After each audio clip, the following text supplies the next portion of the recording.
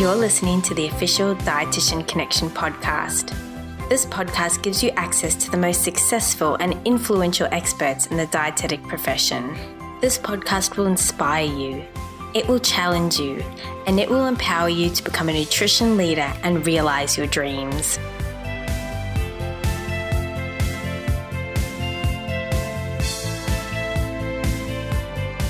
Hello, welcome to another great podcast episode. My name is Kate Agnew. I'm the Marketing and Communications Director at Dietitian Connection. I'm really excited to introduce you to Libby Rothschild, who is a registered dietitian and educator based in New York in the United States.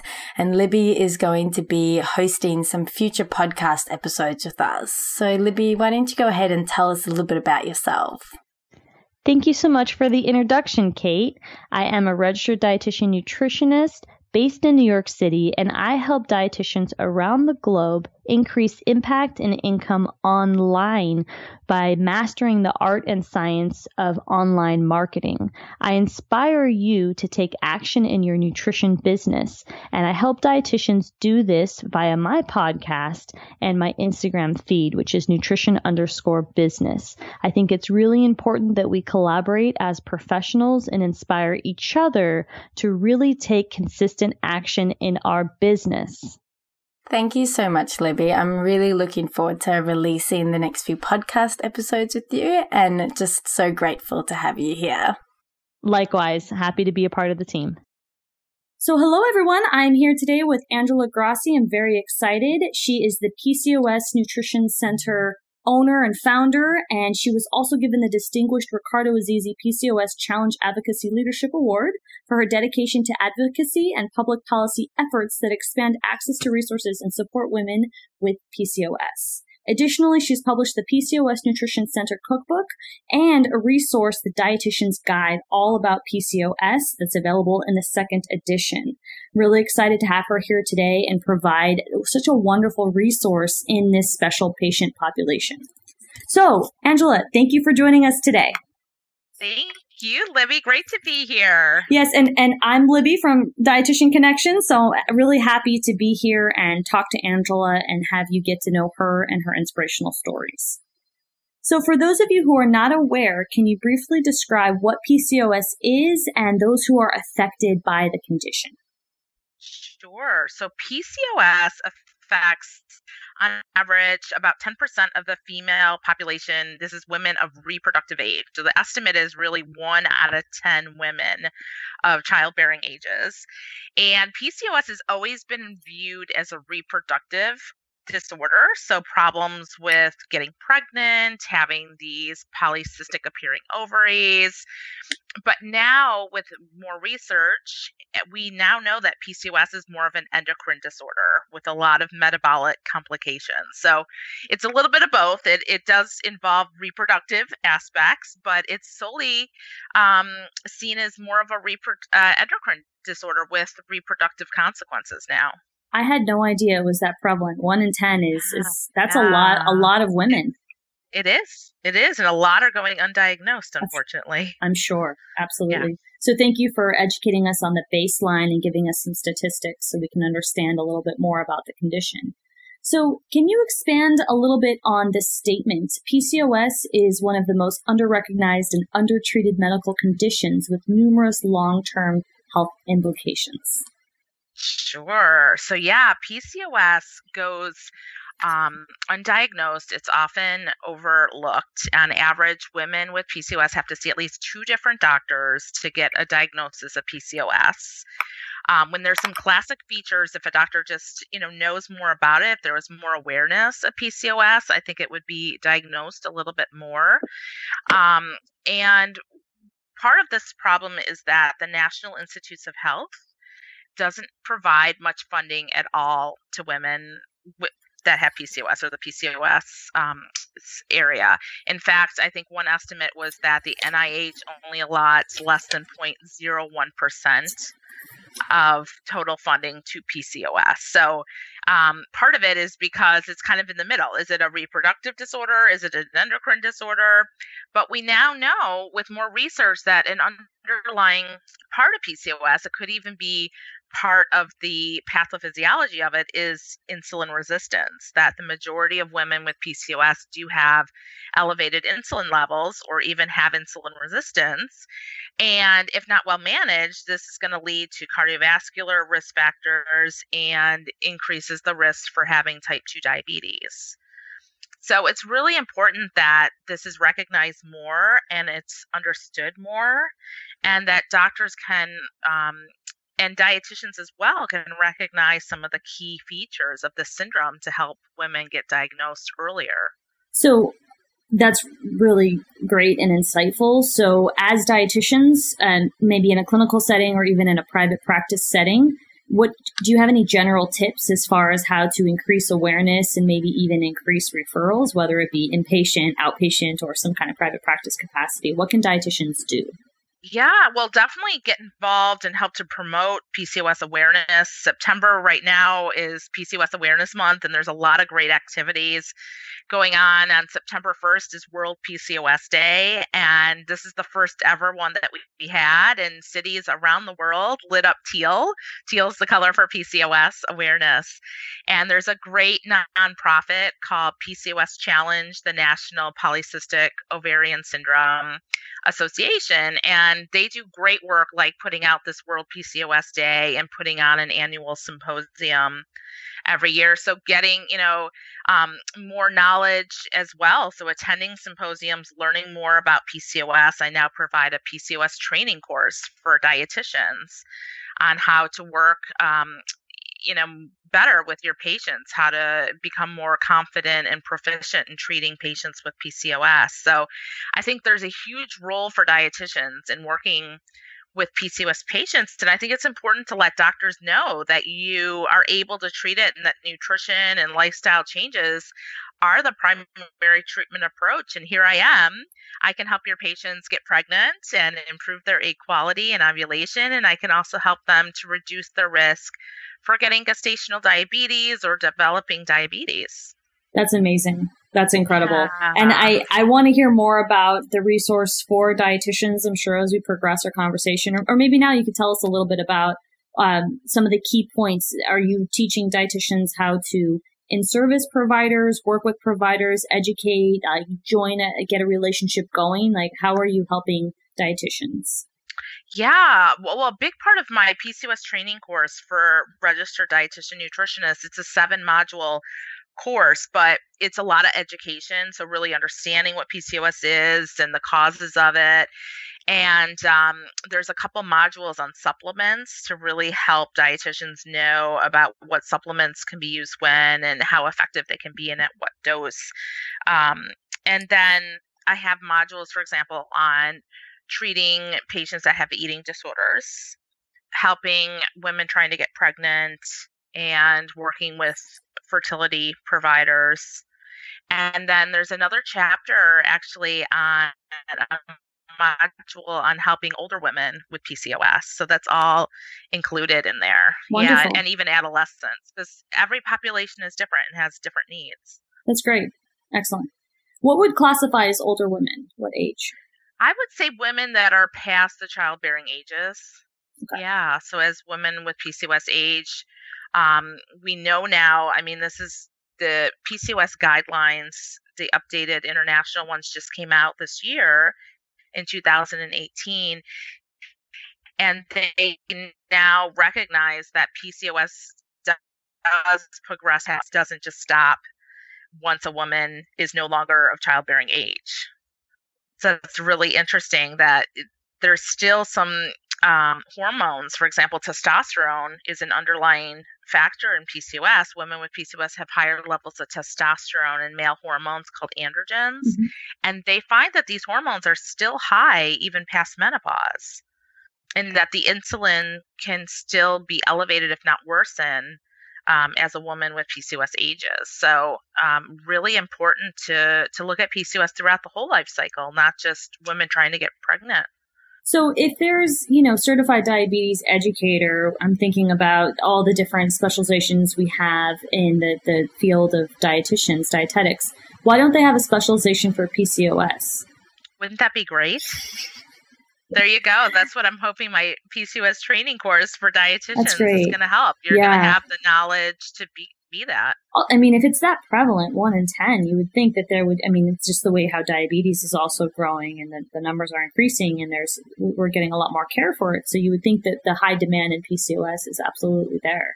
So it's there. It's there. And there's a huge role for dietitians. Yeah. And it's interesting because of the heavy clinical background too. So I think it's really attractive to a lot of clinical dietitians. It's really interesting.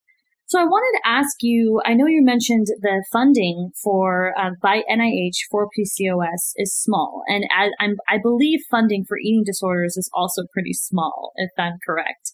So I wanted to talk to you a little bit about your, background helping women overcome eating disorders. And I read online on your website that, working with women with eating disorders and specializing in that kind of led you to PCOS. So can you tell us a little bit more about what you learned from this experience and how it helped you with treating women with PCOS? Sure. So I think it definitely trained me to help women with PCOS because I would say the majority of women with PCOS actually have an eating disorder. Or one statistics I saw that 60% of women with PCOS binge eat in one survey. And my background is in eating disorders. I was working as a campus nutritionist, helping students that had eating disorders. I really liked it. And then I went on to the Renfrew Center, which is a nationally recognized big eating disorder treatment facility with locations throughout the country now. And I worked inpatient and outpatient for 5 years there. So I got a lot of experience treating patients with eating disorders, all different types, and working with some fantastic clinicians and therapists and psychiatrists. And it was there at my work at Renfrew that I came across my first patient with PCOS. And it was a patient, and I didn't even really know that much about PCOS because I was right out of grad school. I don't even remember hearing much about it.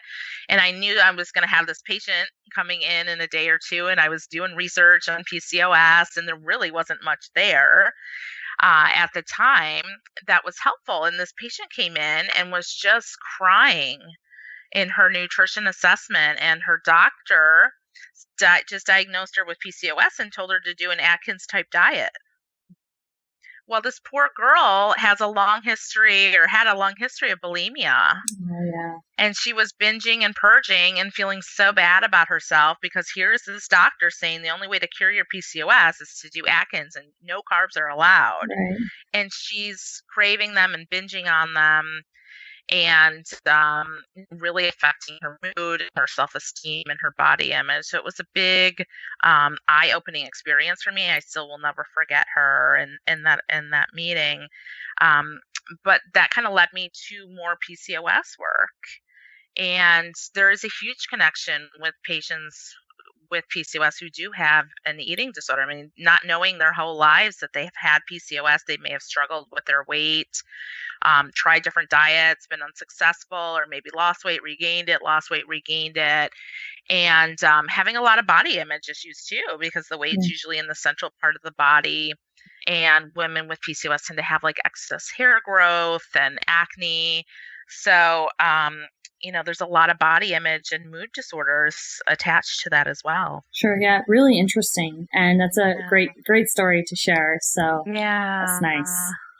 And, you always remember those experiences that inspire you to really fully commit to the niche. And really, you are the specialist in PCOS. So it's really great that you provide all these resources. I really enjoy it. And it's a condition that I have as well.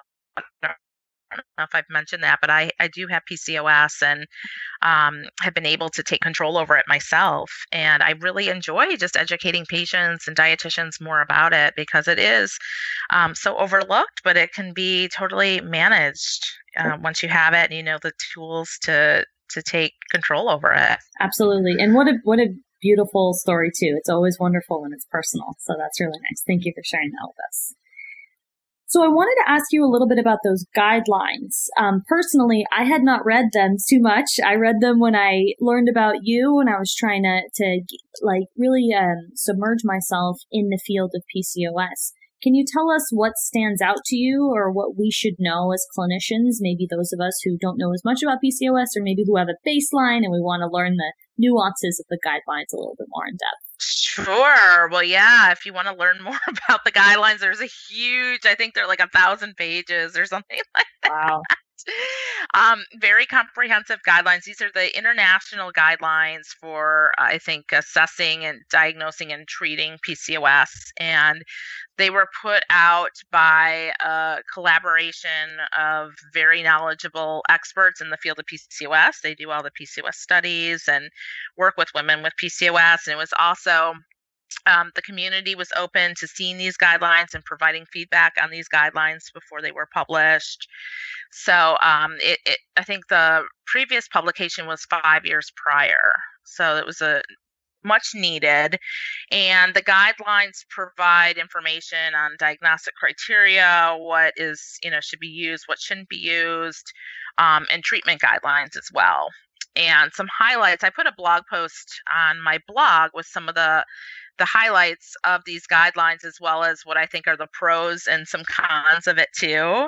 So I'll share some of them with you. For example, some of the pros is that they recognize that PCOS does persist past menopause. So we do have to treat patients with PCOS as they get older. It doesn't just disappear once they stop ovulating and reach menopause.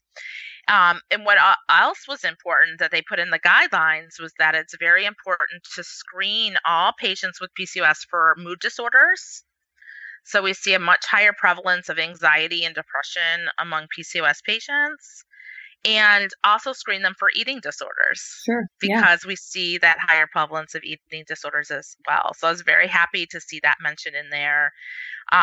It also talks about not just relying on a fasting glucose or a hemoglobin A1C for screening for insulin resistance. And insulin resistance, by the way, is not part of the diagnostic criteria for PCOS. So they actually recommend doing a 2-hour oral glucose tolerance test along with a fasting insulin to really look to see if a woman with PCOS does have insulin resistance or diabetes. And there's a quick progression that we're seeing once a woman with PCOS has impaired glucose tolerance to full-fledged diabetes is very quick. So that's why we do want to screen patients with this test. And then they also recommended the importance of taking vitamin B12 if you're taking metformin, which I was really happy to see, because metformin, we have really good evidence now that metformin depletes levels of B12. And that's really serious, as we all know. So it's really important that patients who take metformin, which is one of the most common medications used in PCOS, even though it's still not indicated for PCOS, to take the B12. So what I wasn't happy to see, though, with the guidelines is that it still recommended birth control pills as like a primary option. And I know I see it in my practice. There's so many more natural, if you will, alternatives to managing PCOS and to regulating cycles without taking birth control pills. Because we do know that birth control pills in the long term can increase the risk for blood clots and can increase inflammation. We see CRP levels go up with birth control pills, and we also see triglyceride levels go up. And this is what we see in PCOS normally. Yeah. Like women with PCOS have high triglycerides usually and have high CRP levels. So I don't love the pill. I know some women do need it, but I don't love it as a primary treatment approach. I also disappointed that they didn't recognize the importance of inositol, which is a relative of the B vitamins, that there's really good evidence now that women with PCOS have a problem using inositol properly. And inositol is a secondary messenger that helps to relay signals involved in insulin regulation. So this actually could be part of the reason why women with PCOS have high levels of insulin, is that this defect is happening. So I see really great results in my patients who take inositol in helping to regulate their cycles and get pregnant and even reduce craving. So I know there's not a ton of randomized controlled trials, but there's over, I would say, 80 studies now that use inositol in PCOS, and they all had really favorable results. So I was kind of disappointed on that. And then lastly, they had a big focus on weight loss and just calorie restriction for the diet and lifestyle changes. And we can do so much more. And that's where, as dietitians, we can come in and we can really help patients to make better changes in their nutrition and to optimize their health more. And I think just focusing on I tend to take a weight neutral approach with my patients and not focus on the weight at all, but focus more on making healthier lifestyle changes that work for them. And I take out the fat shaming, and I take out the restrictive diets and help them to become more of a mindful eater and help them to enjoy exercise. And health at every size is one approach that works really well for women with PCOS. So I was really disappointed. Here's a population where the majority of women have an eating disorder and a mood disorder. And then these guidelines are saying, well, just put them on a low calorie diet, cut 500 to 1,000 calories. And it doesn't matter what they eat, just make sure the calories are low enough that they're going to lose weight. Yeah, I understand the frustration with the sensitive population and the calorie restriction recommendations. So that's definitely tricky. Definitely tricky. Thank you for sharing your approaches too with the weight neutral and the mindfulness with this population, because sure, it really works. Yeah.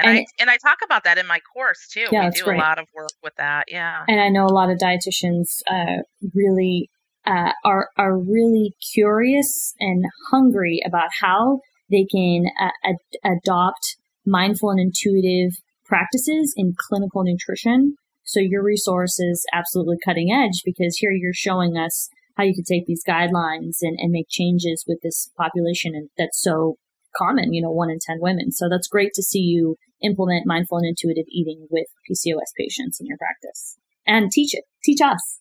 Yes, absolutely. I know a lot of clinicians, at least I've heard a lot of clinicians ask, how can you do mindful and intuitive with diabetes? How can you do mindful and intuitive with, clinical situations? And so it's nice to see there's a resource there to guide dietitians too. So that's excellent.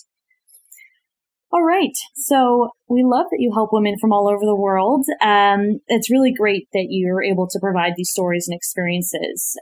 Tell us a little bit about your books. Have you seen your resources applied in practice? I know you have both books for the layperson and for PCOS actually, and then for patients and clients with PCOS and dietitians. So how have you seen your resources implemented or applied in practice?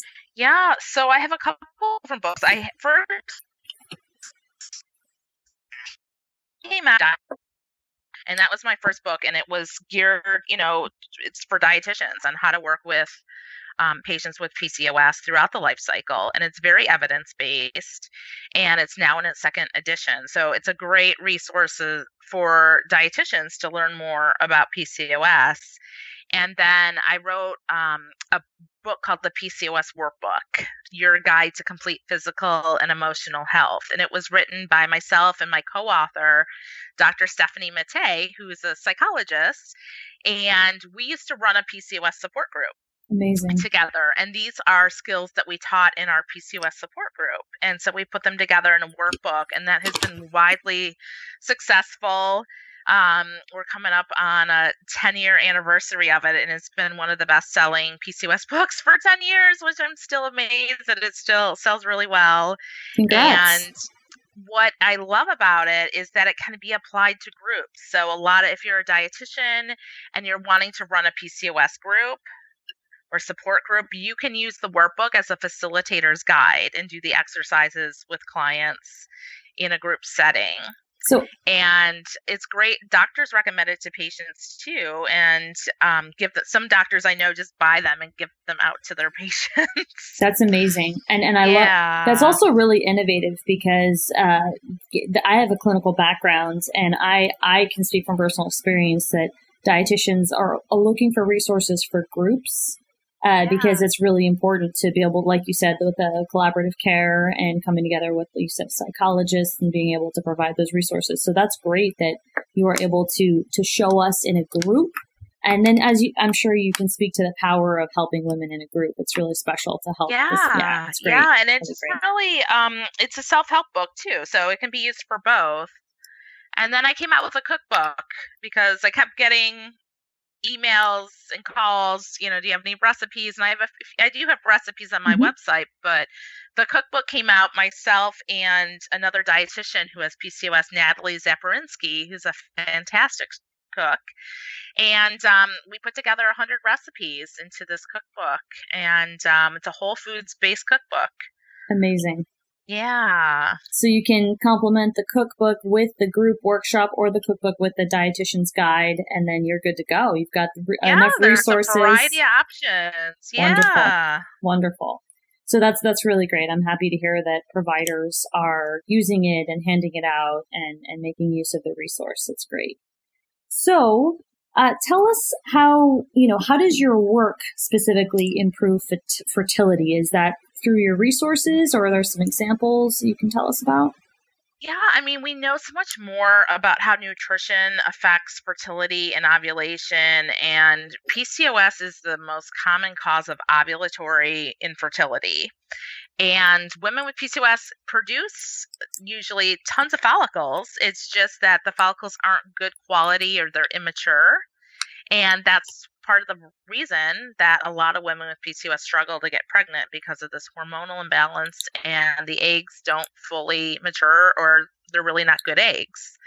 And so a lot of work with nutrition in this population is to help them to optimize their egg quality, so they're really good eggs, and their fertility as well. So it can really help them get pregnant. We know more about certain supplements, like vitamin D plays a direct role in egg quality and ovulation. This inositol I mentioned earlier that was overlooked in the PCOS guidelines, it has been shown to improve egg quality and fertility and help to restore hormone balance. So, there's a lot of more knowledge that we have now, and it's such a joy to help patients apply this to their lives, like take different supplements that are going to work for them and make some changes in their lifestyle that's going to optimize their fertility and help them become moms. That's great. So it sounds like supplements is a big part of treatment with PCOS, as well as the guidelines. It's not because of all the metformin. That's just one of medication that you mentioned today, but it sounds like gaining a solid grasp of supplementation is really part of what you do with medical nutrition therapy with PCOS. Absolutely. Integrative medicine. And it's, I got to tell you, women with PCOS are very knowledgeable. They are desperate for answers. Sure. They're not getting it from their physician. There was one survey that showed the majority of women with PCOS, when they got their diagnosis, weren't satisfied with the amount of information or the quality of the information that they were given at that time. And I think that they go to the internet. I just did a big study, and we found the internet is the primary source. No surprise that women with PCOS get their nutrition information. And they are reading up on these supplements, and they are hearing other women try these supplements. And as dietitians, we need to be a step ahead of them. We need to know about these supplements, because we need to know, first of all, if they're safe, and if they're safe in pregnancy, and what dose is going to be effective, and are women with PCOS just wasting their money?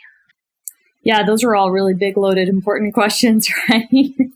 Yeah, I hope that when they go into the internet, they're going to your website and checking out your resources. PCOSnutrition.com. Yeah, and also, just as a plug here, I did see a webinar that you have and some great information and resources with photos as well on your blog. So for those of you who are interested in purchasing her workbook and checking out her resources, make sure to check out the blog as well. So that's great.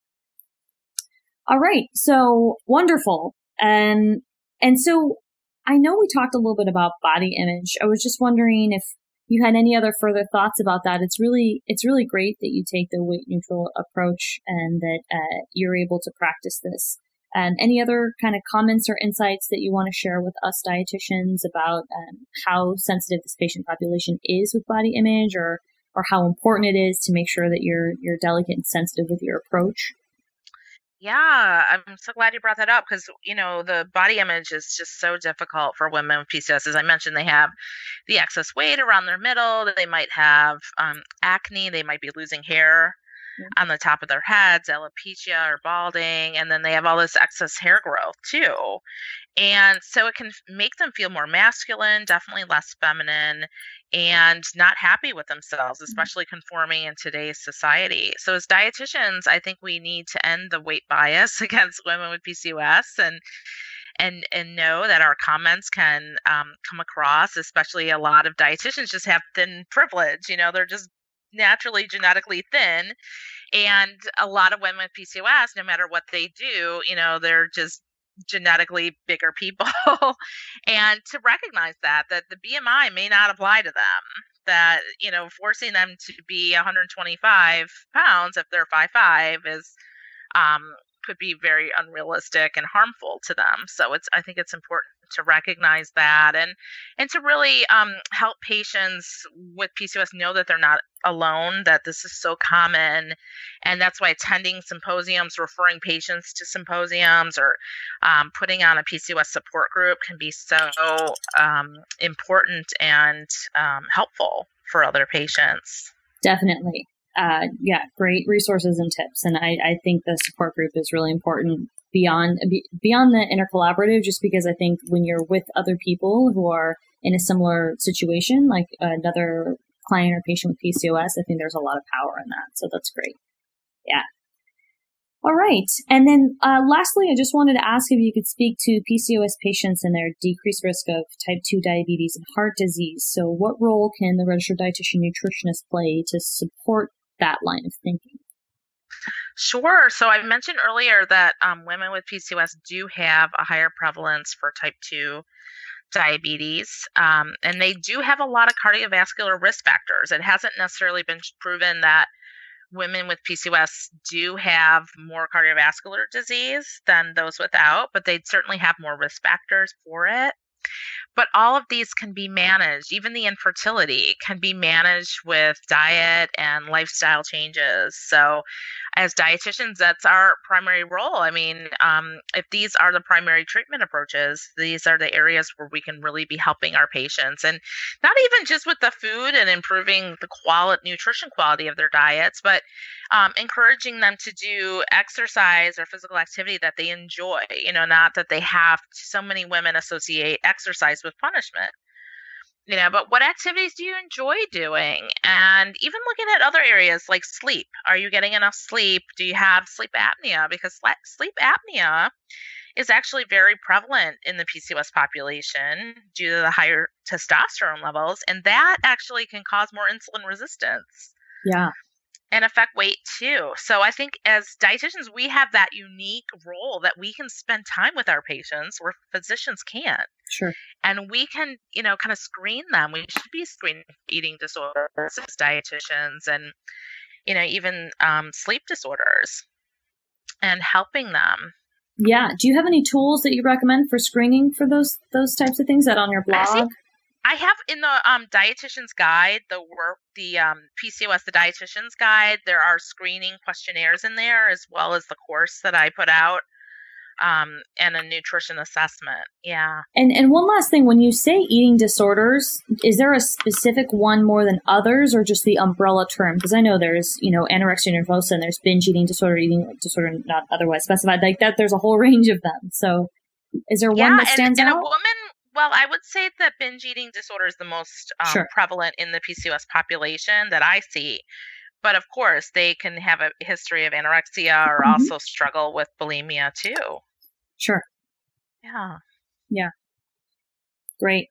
Any other resources that you want to mention in addition to your guide and your website, and then anything associated with something that you've published? Because it's wonderful that you have these great clinical resources for dietitians. So I'm happy that you have that. Thank you. Yeah, definitely check out my blog, which is at PCOSnutrition.com, because I do have a lot of information on these supplements and nutrition. And then as far as some other resources, that PCOS Challenge is the nonprofit organization.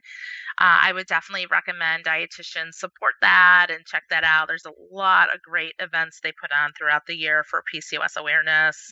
They even had the first ever PCOS Advocacy Day in Washington, D.C., where we talked to senators and members of Congress to try and get PCOS recognized more for healthcare. And then lastly, dietitians can also belong to an organization called the Androgen Excess and PCOS Society. And these are the leading experts in PCOS that do all the research and put together the guidelines. And I think it's just me and maybe one or two other dietitians that are members of it in the US. And it'd be great to have more members there. They put out an annual conference and some smaller conferences too, and they're worldwide, so you can get to great locations too. I think the next one is in Sweden. Oh, that sounds great. So that's You want to go, Libby? Yeah, let's do it. Let's do it. Yeah, that in Australia. Those are both on my list. That was last year. Amazing. So very, very wonderful.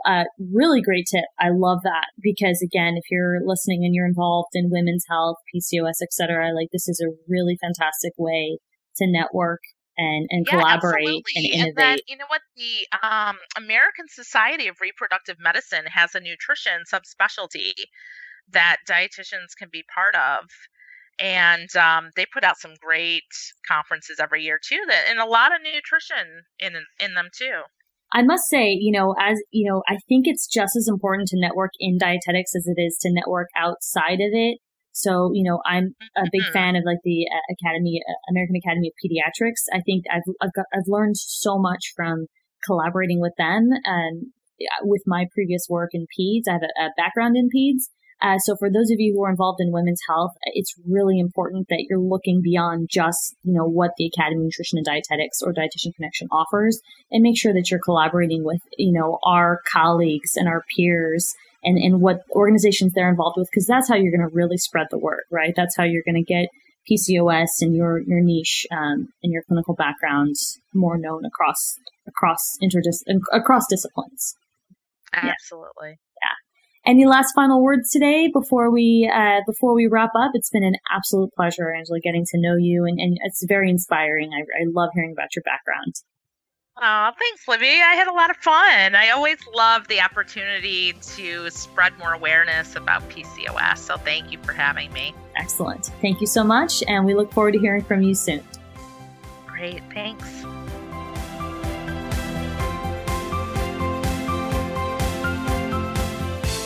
Thanks for listening to this episode of the Dietitian Connection podcast. If you haven't already, we would love for you to check out the other episodes that we have available. We speak to trailblazers, dietitians who are doing amazing work within their practice and their businesses, and also those who have really changed and advanced our profession. There's a whole library to choose from. And if you did enjoy the show, it would be so great if you could leave a review for us on iTunes, and also to pass this podcast on to your colleagues and friends. Thanks again for listening.